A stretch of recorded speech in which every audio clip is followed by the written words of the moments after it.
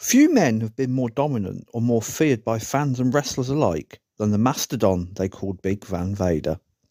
At 6'5" and weighing in at 450 pounds, the former offensive liner for the University of Colorado rose to fame in New Japan Pro Wrestling, where he became the first Gaijin, or non-Japanese wrestler, to capture the IWGP World Heavyweight Championship, defeating Shinya Hashimoto in a tournament final at Battle Satellite in the Tokyo Dome on April 24th, 1989.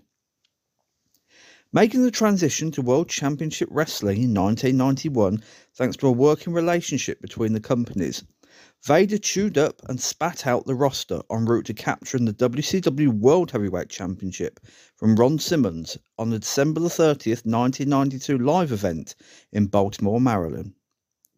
On the cusp of a new year, the Mammoth Vader was about to experience his best year in American professional wrestling.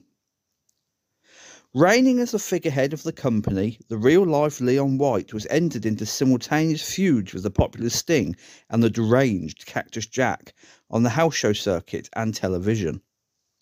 One of the most famous bouts of the year, the White Castle of Fear strap match, was touted on the January 16th, 1993 WCW Saturday Night, when Sting challenged the world champion to the bout at the upcoming Super Brawl 3.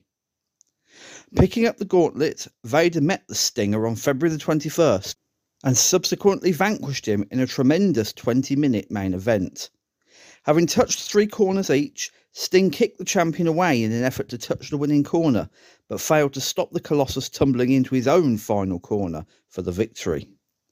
However, Sting would right that wrong, though briefly, when he dethroned Vader on March 11th in the United Kingdom on the company's tour of the country.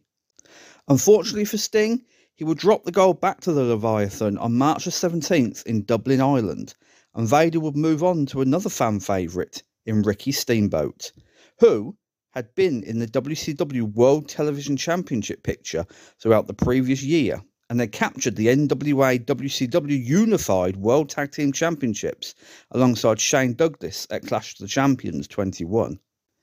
As was usual, the rivalry had been tried and tested on the live event circuit the previous year and made its way to television on the May 29th, 1993 WCW Worldwide, where the dominant champion rolled over the Dragon in the WCW World Heavyweight Championship Computer Contenders Challenge. It wasn't all doom and gloom for the babyface, who had lost via countout after striking the ringside barrier. Seeing his opportunity, Vader levelled the reeling Steamboat with a splash for good measure. With Steamboat boiling over for a measure of revenge, Big Van Vader made the former WWF Intercontinental Champion wait in line while he spent the summer dealing with challengers Davey Boy Smith and Sting, alongside Masters of the Powerbomb ally Sid Justice.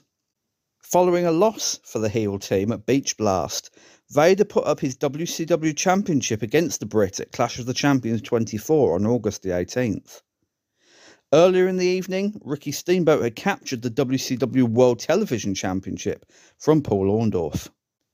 Having waited long enough, and having lost the television strap to Lord Steven Regal at Full Brawl in September, Steamboat issued the challenge to Vader for all the marbles on the October 9th WCW Saturday Night in a match that ended in controversy.